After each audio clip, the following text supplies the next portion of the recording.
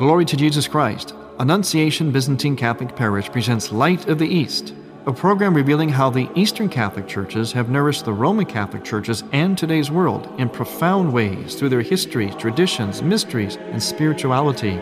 Hello, I am Father Thomas J. Loya, pastor of Annunciation of the Mother of God Byzantine Catholic Church in Homer Glen, Illinois.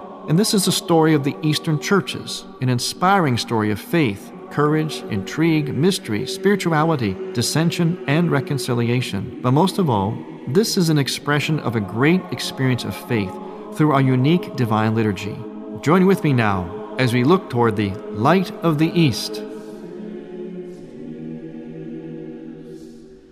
Light of the East is also supported by the iconography of Father Thomas J. Loya. Father Loya's iconography for your prayer and home devotion may be obtained by going to morningstarbooksandgifts.com. That's morningstarbooksandgifts.com.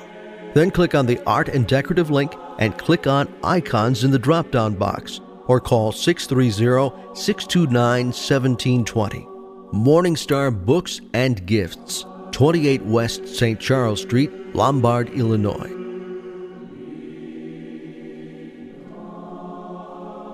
Glory to Jesus Christ. Welcome to Light of the East. I'm Father Thomas Loya, here once again with Katie Goulis, and we've been walking through the Byzantine ceremony of marriage, the wedding ceremony, in conjunction with the marriage initiative of the Catholic bishops of America, but also in particular the marriage initiative of my own bishop, Bishop John Kudrick of the Eparchy of Parma, which of course is a suburb of Cleveland. In Eastern Catholic churches, our dioceses, as it were, are called eparchies, and they generally cover large territories. That's why they're called eparchies. So I am, of course, centered in the Chicago area, but my bishop is in the Cleveland area, which is also my hometown. In fact, our eparchy covers 12 states, the entire Midwest. Some Eastern Catholic churches, the entire United States of America is their only diocese or eparchy. So we have a very, very large diocese or eparchy, large territory, but we're spread out, kind of sparse. Some areas were more concentrated across America, but for the most part, Eastern Catholics are very sparsely divided around and sort of scattered around the United States of America. And so we have these large territories in order to organize our churches. But the marriage initiative includes a kind of a walking through the theology, the spirituality of the Byzantine wedding ceremony. You see, if you want to know what the spirituality, especially of the Eastern churches, whether Orthodox or Catholic, the best thing to do is to immerse yourself into the way that we pray, the way that we worship. In other words, our liturgy, our ritual. We sort of live our liturgy. Our liturgy informs life, and life informs liturgy. So if you kind of walk through or unpack, immerse yourself into the deep, comprehensive meaning of all the ritual and the theology and the prayers and the chant that goes along with it, you will have then a good understanding of the Eastern Christian spirituality. We've been doing that with the wedding ceremony. We talked about the prescribed readings, which are from Ephesians chapter 5, and also the gospel reading from John chapter 2, the wedding of Cana. Also included in our ceremony is an exchange of rings and the blessing of the priest. And the position of the priest is very essential in the Eastern ceremonies of marriage. It's not like in the West, where in the West, the couple, in a sense, marries each other. In other words, the emphasis is on the contract, the covenant between the two that the church witnesses. We have that element in the East to an extent, but the emphasis, and that's always the key, it's always a matter of emphasis. It's not so much a matter of dogmatic or theological differences as it is emphasis or theological emphasis or expression. So in the East, the emphasis is on the blessing of the priest upon this marriage or relationship of the couple, because what's happening is the couple is, and here's another important dimension of Eastern spirituality, the couple is having their relationship, in a sense, transformed, entered into the life of the church and into the life of the Holy Trinity. Now, in the Western Church, because covenant and contract agreement is very important and a very important emphasis in marriage, so too are the vows. In the Eastern Church, especially in the Byzantine ritual for marriage, the so-called vows were inserted later on, just in fact in recent centuries, not too long ago. And originally, though, these vows were not part of the ceremony in Eastern churches. So oftentimes they're done in an optional way. Some ceremonies, some priests or churches will do the vows, some will dispense with the vows. They are in the official book of the ceremony in the Byzantine Church, the Byzantine Ruthenian Church to be specific, but their origins are not necessarily from the Byzantine tradition. But nonetheless, they are also implied in a certain way, even before the vows as we know them. They're implied in if you want to call it vows, that are done at the beginning of the ceremony where the priest asks the husband and the wife to be, have they come here freely to take each other, to become the husband and wife of each other, according to the mind of the church. See, he says that very specifically, according to the mind of the church. Now, this happens in the engagement ceremony or in the ceremony just prior to the entrance of the couple into the church for the actual marriage ceremony. So, at the very beginning, there is, in a sense, a kind of an exchange of vows, even in the Eastern tradition. Let's listen to the vows as they are written currently in the ceremony for a wedding in the Byzantine Church. I, John, take you, Mary, to be my wife, and I promise to love you and to respect you, to be always faithful to you, and to never forsake you until death do us part. So help me God, one in the Holy Trinity, and all the saints. And then the bride would say, I, Mary, take you, John, to be my husband, and I promise to love you, to respect you, to give you matrimonial obedience, to be always faithful to you, and never to forsake you, until death do us part. So help me God, one in the Holy Trinity, and all the saints. Well, as I mentioned, the vows, as we just heard them read by Katie Goulis, which are in currently the official translation of the wedding ceremony in the Byzantine Church, these vows came in actually from a Western influence. We suspect it happened at a time when our particular church, a Ruthenian church, was heavily influenced by the Polish government and the Polish church at the time. This is all in Central Europe. But if you notice what the vows say, they say something that also needs to be addressed from an Eastern Christian perspective. There's a rather famous line there, and then the vows, it says, until death do us part. Everybody seems to know that's very common in many vows in the church in the Western world. But the Eastern Church has a little different perspective on that idea of till death do us part, even though it is still in the vows themselves. And to illustrate that, I'm going to have Katie read a little story from a saint that we celebrate. Her name is Saint Macrina. And this little story helps to illustrate the point we're going to make about the Eastern spirituality on marriage as relative to this aspect of the vow. The elder sister of Saint Basil the Great and Saint Gregory of Nyssa, she was as a girl betrothed to a young nobleman, and when her betrothed died, Macrina vowed never to enter into marriage, saying, "It is not right for a girl, having once been betrothed, to turn to another. According to natural law, there must be one marriage, as there are one birth and one death." She justified this by her belief in the resurrection of the dead, regarding her betrothed not as dead but as alive in God. "It is a sin and a shame," she said, "if the spouse does not keep faith when the partner goes to distant climes." Then with her mother Amelia, she became a nun in a monastery of virgins, where she lived in asceticism with the other nuns. They lived by the work of their hands, devoting the greater part of their time to pondering on God, to prayer, and to a ceaseless lifting up of their minds to Him. After a time, her mother died, and then her brother Basil. In the 9th month after Basil's death, Gregory came to visit her, and found her on her deathbed. At the time of her death, Macrina made this prayer to God: "Thou, O Lord, givest rest to our bodies in the sleep of death, for a little time. Then thou wilt waken them again with the last trump. Forgive me and grant that, when my soul is parted from my body, it may be presented before thee, stainless and without sin, and that it may be as incense before thee." She then made the sign of the cross on her brow, eyes, face, and heart, and breathed her last. She entered into rest in the Lord in 379. Now, you notice in this very beautiful little story of St. Macrina that at the beginning, when she lost her betrothed, she did not marry again. She would not marry again, and she cited the reason why. And this is very significant, especially when it comes to understanding the Eastern spirituality of marriage. We don't really say, "till death do us part," at least not in our theology, although it's in the vows, again, borrowed from the West. But we say, our spirituality would say, "till death unite us forever." Yes, you see, in a kind of a earthly way, we are separated by death, and the church, both East and West, does allow marriage for the second time because of the need for us here on earth. But by and large, the church, and believe it or not, East and West, is basically, when we really get down to it, East and West, both are of this theology, as it were. And that is that marriage really is supposed to be once and for all. And in the East, we emphasize this eternal dimension. And the reason is, as we heard from Macrina, first of all, when we are married in Christ, and remember, the Byzantine wedding ceremony is about the couple being immersed, united into Christ, in the life of the Trinity. Well, God is the God of the living and the dead. In a sense, there's no difference. So if we are united in this world, on this side of eternity, in Christ, so too are we united with Him forever, in the next life as well. So there's no real separation. And so the person from the Eastern Church would have a sense, as Macrina did, that they were still married to that one person, and it would be unthinkable, as was for her, to be married to a second person. Now again, this is presuming that the marriage was truly a sacramental one, that it lasted, it was a happy one, it was valid, and so on. That's the presumption here. But the idea, though, is that given that valid marriage, that there's only one time, because you're united with that person forever. And so what Macrina did was she did something very interesting, which is going to give us another insight into Eastern spirituality as well as the marriage ceremony. And we'll talk about that when we return. I'm Father Thomas Loya on Light of the East.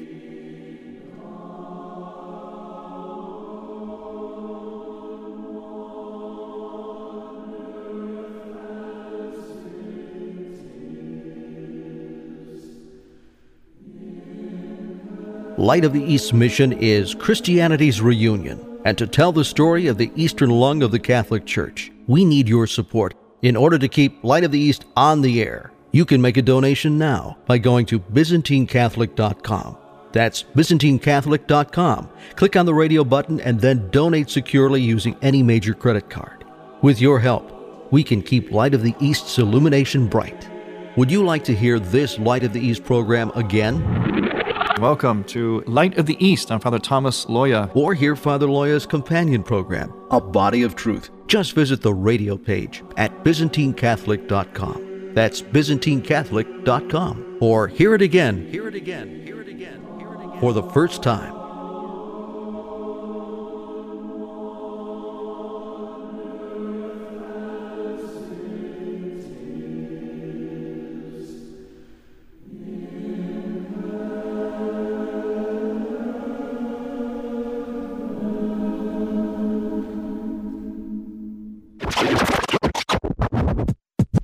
Watch out!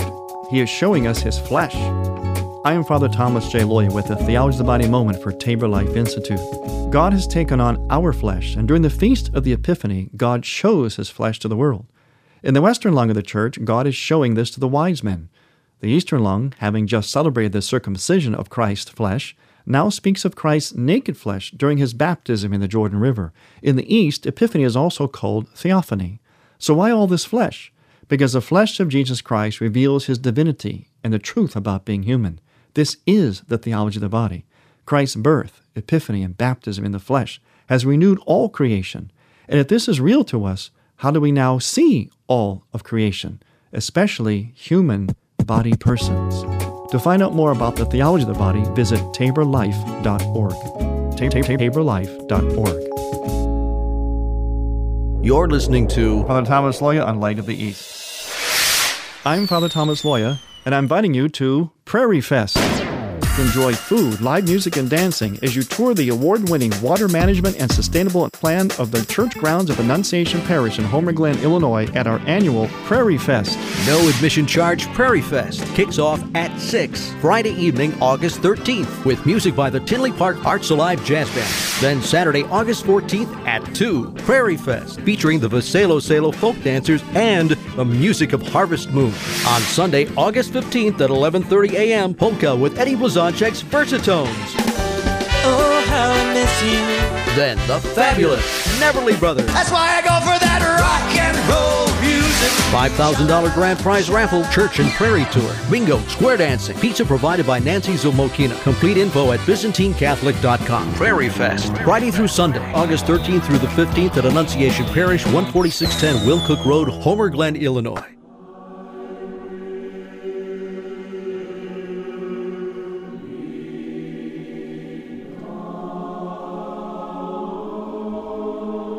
Welcome back to Light of the East. I'm Father Thomas Loya here with Katie Goulis, and we're moving through the Byzantine wedding ceremony so as to give us an insight into the soul, the spirituality of the Eastern Church. As I mentioned before, it is our ritual, our liturgy, our prayer that unpacks who we are, our heart, our soul.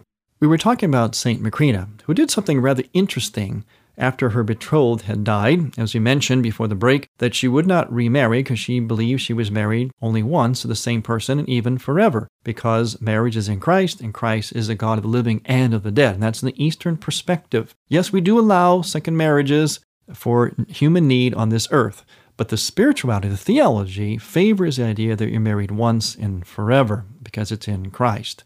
Well, she did something then that was kind of an outgrowth of that spirituality. She enters the monastery. She does not remarry or just stay single and live in a secular world. She enters the monastery. Now, this is interesting because what this points to, and Macrina even mentioned it in the particular selection that Katie read about her life, she mentions the eschatological, not that word, but the theology of it, the eschatological. In other words, she referred to the resurrection of Christ, that as we are all one in Christ because of Christ's resurrection, and we will all be united in Christ as one, this is one reason why she believed she could not remarry. But she went to the monastery then to become, yet though, married again, but in another way, in an eschatological way. Eschatological means the last things, the highest things, the ultimate things. In other words, the things that have to do with our ultimate destiny in heaven. And so she enters an eschatological marriage, as it were, by becoming, as a female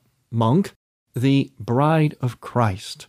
So in this action, she not only is believing that marriage is only once and forever, but she's actually then living the full extension of that by then adopting this eschatological dimension or state of a sort of a spiritual marriage, a sort of a spiritual spousal relationship, not only with her spouse in heaven, but with Jesus Christ himself. And once again, this points to that idea in the Eastern Church where marriage is forever to the one same person. This is why oftentimes when in a case, an unfortunate case of a breakup of a marriage, when a couple wants to or a person wants to remarry, the marriage ceremony oftentimes in the Eastern churches, especially this is the practice in Eastern Orthodox churches, is actually a ceremony that has kind of a penitential tone to it. And in fact, oftentimes as a priest, as an Eastern Catholic priest, whenever I do second marriages, as it were, that are, I guess you could use the word tolerated by the church. When you really get down to it, they're theologically or spiritually tolerated by the church. I know it's kind of a rough word, but I kind of put that in quotes. It's a sort of a theological toleration because the church, down deep inside, as I mentioned, would like the one marriage to be once and for all, forever. Well, whenever there are second marriages as a pastor, oftentimes the couples, well, rightfully so, say, Father, we don't want to make a big deal of this. They almost want it to be semi-private because they had been through it before. And they're oftentimes older and all of that newness, excitement of that being the first bride when you're a young lady is kind of beyond them at that point. And in a sense, they feel themselves that this second marriage is, like St. Paul says, out of human weakness, not to cast in a negative, but the idea that it's better to live virtuously than to burn, as St. Paul says. In other words, if you're living your life better on this earth, if this is going to make you holier, a better version of yourself by being remarried, then the church, of course, says, okay. It prefers that it's once and forever, and that if persons do separate or their spouse dies, the church would prefer, as St. Paul said, that people not remarry. The idea about this is that it's a kind of a posture of vigilance for the coming of Christ in the second coming. In other words, it's like this. Marriage is meant primarily for this life. But when it is over or there's some kind of separation and so on, the idea is that we focus and adopt a kind of a posture of vigilance of Christ in his second coming, the last judgment. He will come again, and we will no longer have marriage as we know it on this earth, but rather it will be more of a heavenly marriage, a marriage that will be not exclusive to one person as it was on earth, but rather we will all be united in that one great spousal mystery. We will all become collectively the bride of the bridegroom Christ. And so St. Paul and the church, when you really get down to the bottom line of the church, underneath it all, the church's message would be, if you're married once, it's best, ideally, to remain as you are for the rest of your life in a sort of a vigilance, turning your thoughts towards God, just as Macrina did in the passage that Katie read about her life. But again, we're not trying to say you cannot be remarried. The church does allow it, but it's good to understand what the real theology is underneath it all, because it can actually provide a whole new vision of marriage and of a personal spirituality. Maybe some of you listen to this and hearing it for the first time might actually find it rather intriguing or inviting, that if you are widowed or a widower, or if you are, your marriage has ended for whatever reason, maybe this is enticing to you or interesting to you to then turn your life towards an eschatological kind of posture or gaze, a kind of a living just to make a gift of self to God, to church, to others, and that sort of almost like posture of waiting for the second coming. this is a very valid, a very beautiful and deep way to live. It's one that's not often heard or talked about, especially in our culture, because right away we believe that everyone should have someone all the time. But there is another way, and this way goes all the way back to the time of St. Paul, the early Christians, and still exists today in the deeper understanding of the spirituality of marriage, especially in the Eastern Church. Now we approach one of the crowning moments, pun intended, of the marriage ceremony in the Byzantine Church, and that is the ceremony of the crowning. And in fact, sometimes the Byzantine marriage ceremony is actually called the ceremony of crowning. That's how essential this is. Katie's going to read a couple of passages from this ceremony where the priest actually takes the crown, takes actual crowns, blesses them, and then says this. The servant of God, John, is crowned in marriage for the servant of God, Mary, in the name of the Father, and of the Son, and of the Holy Spirit. Amen. Then the priest places another crown upon the head of the bride, saying, The servant of God, Mary, is crowned in marriage for the servant of God, John, in the name of the Father, and of the Son, and of the Holy Spirit. Amen. And then blessing the couple, the priest prays, O Lord our God, crown them with glory and honor. And then the lector would chant before the epistle, You have placed crowns of precious stones upon their heads. They have asked life of you, and you have given it to them. You have given them a blessing forever, and have made them glad with the joy of your presence. Yes, you see the element of crowns, of crowning, repeated in this ceremony. The words from Scripture using the word crown. Father Tom, before we continue talking about the wonderful crowning ceremony, I kind of wanted to butt in because I had a little bit of an insight when we were talking about how marriage is supposed to go on forever and the sacramental aspect of it goes on forever. I recently attended a wedding, and for the ceremony, it was a Roman Catholic wedding, the bride wore this beautiful dress. It was gorgeous. And then for the reception, she came out and had a completely different dress on. It was, I would say, maybe like a little more casual, still very beautiful, but it was completely different. So it was almost like she had her church dress that was, very beautiful and elegant. And then she had her party dress, the dress that was easier to dance in.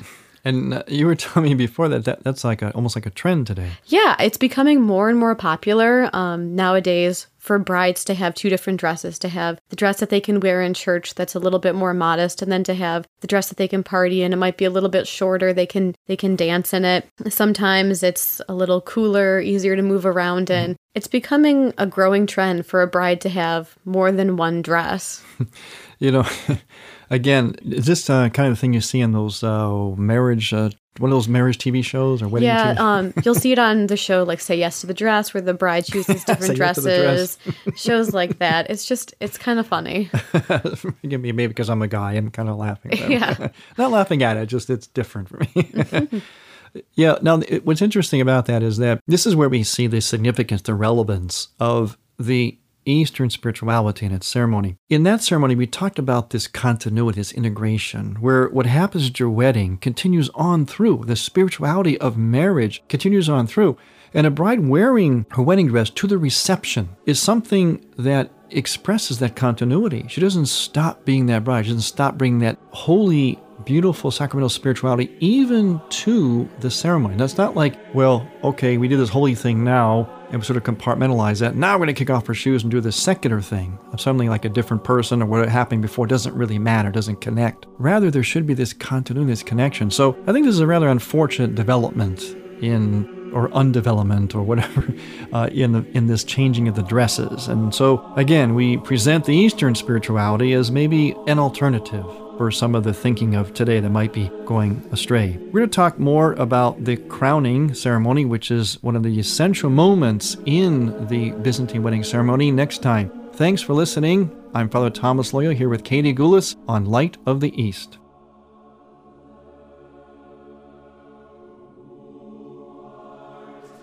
Light of the East's mission is Christianity's reunion. And to tell the story of the Eastern lung of the Catholic Church, we need your support. In order to keep Light of the East on the air, you can make a donation now by going to ByzantineCatholic.com.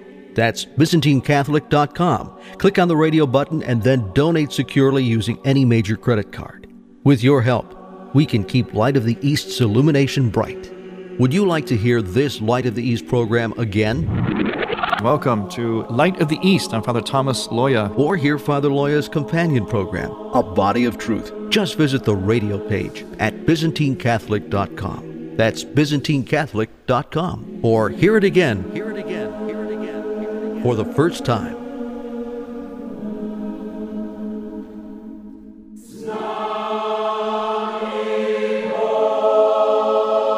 Thank you for listening. Next week, we will return to the Light of the East. To find out more about Annunciation Byzantine Catholic Parish, visit our website, ByzantineCatholic.com, where you will also find an archive of all of our programs.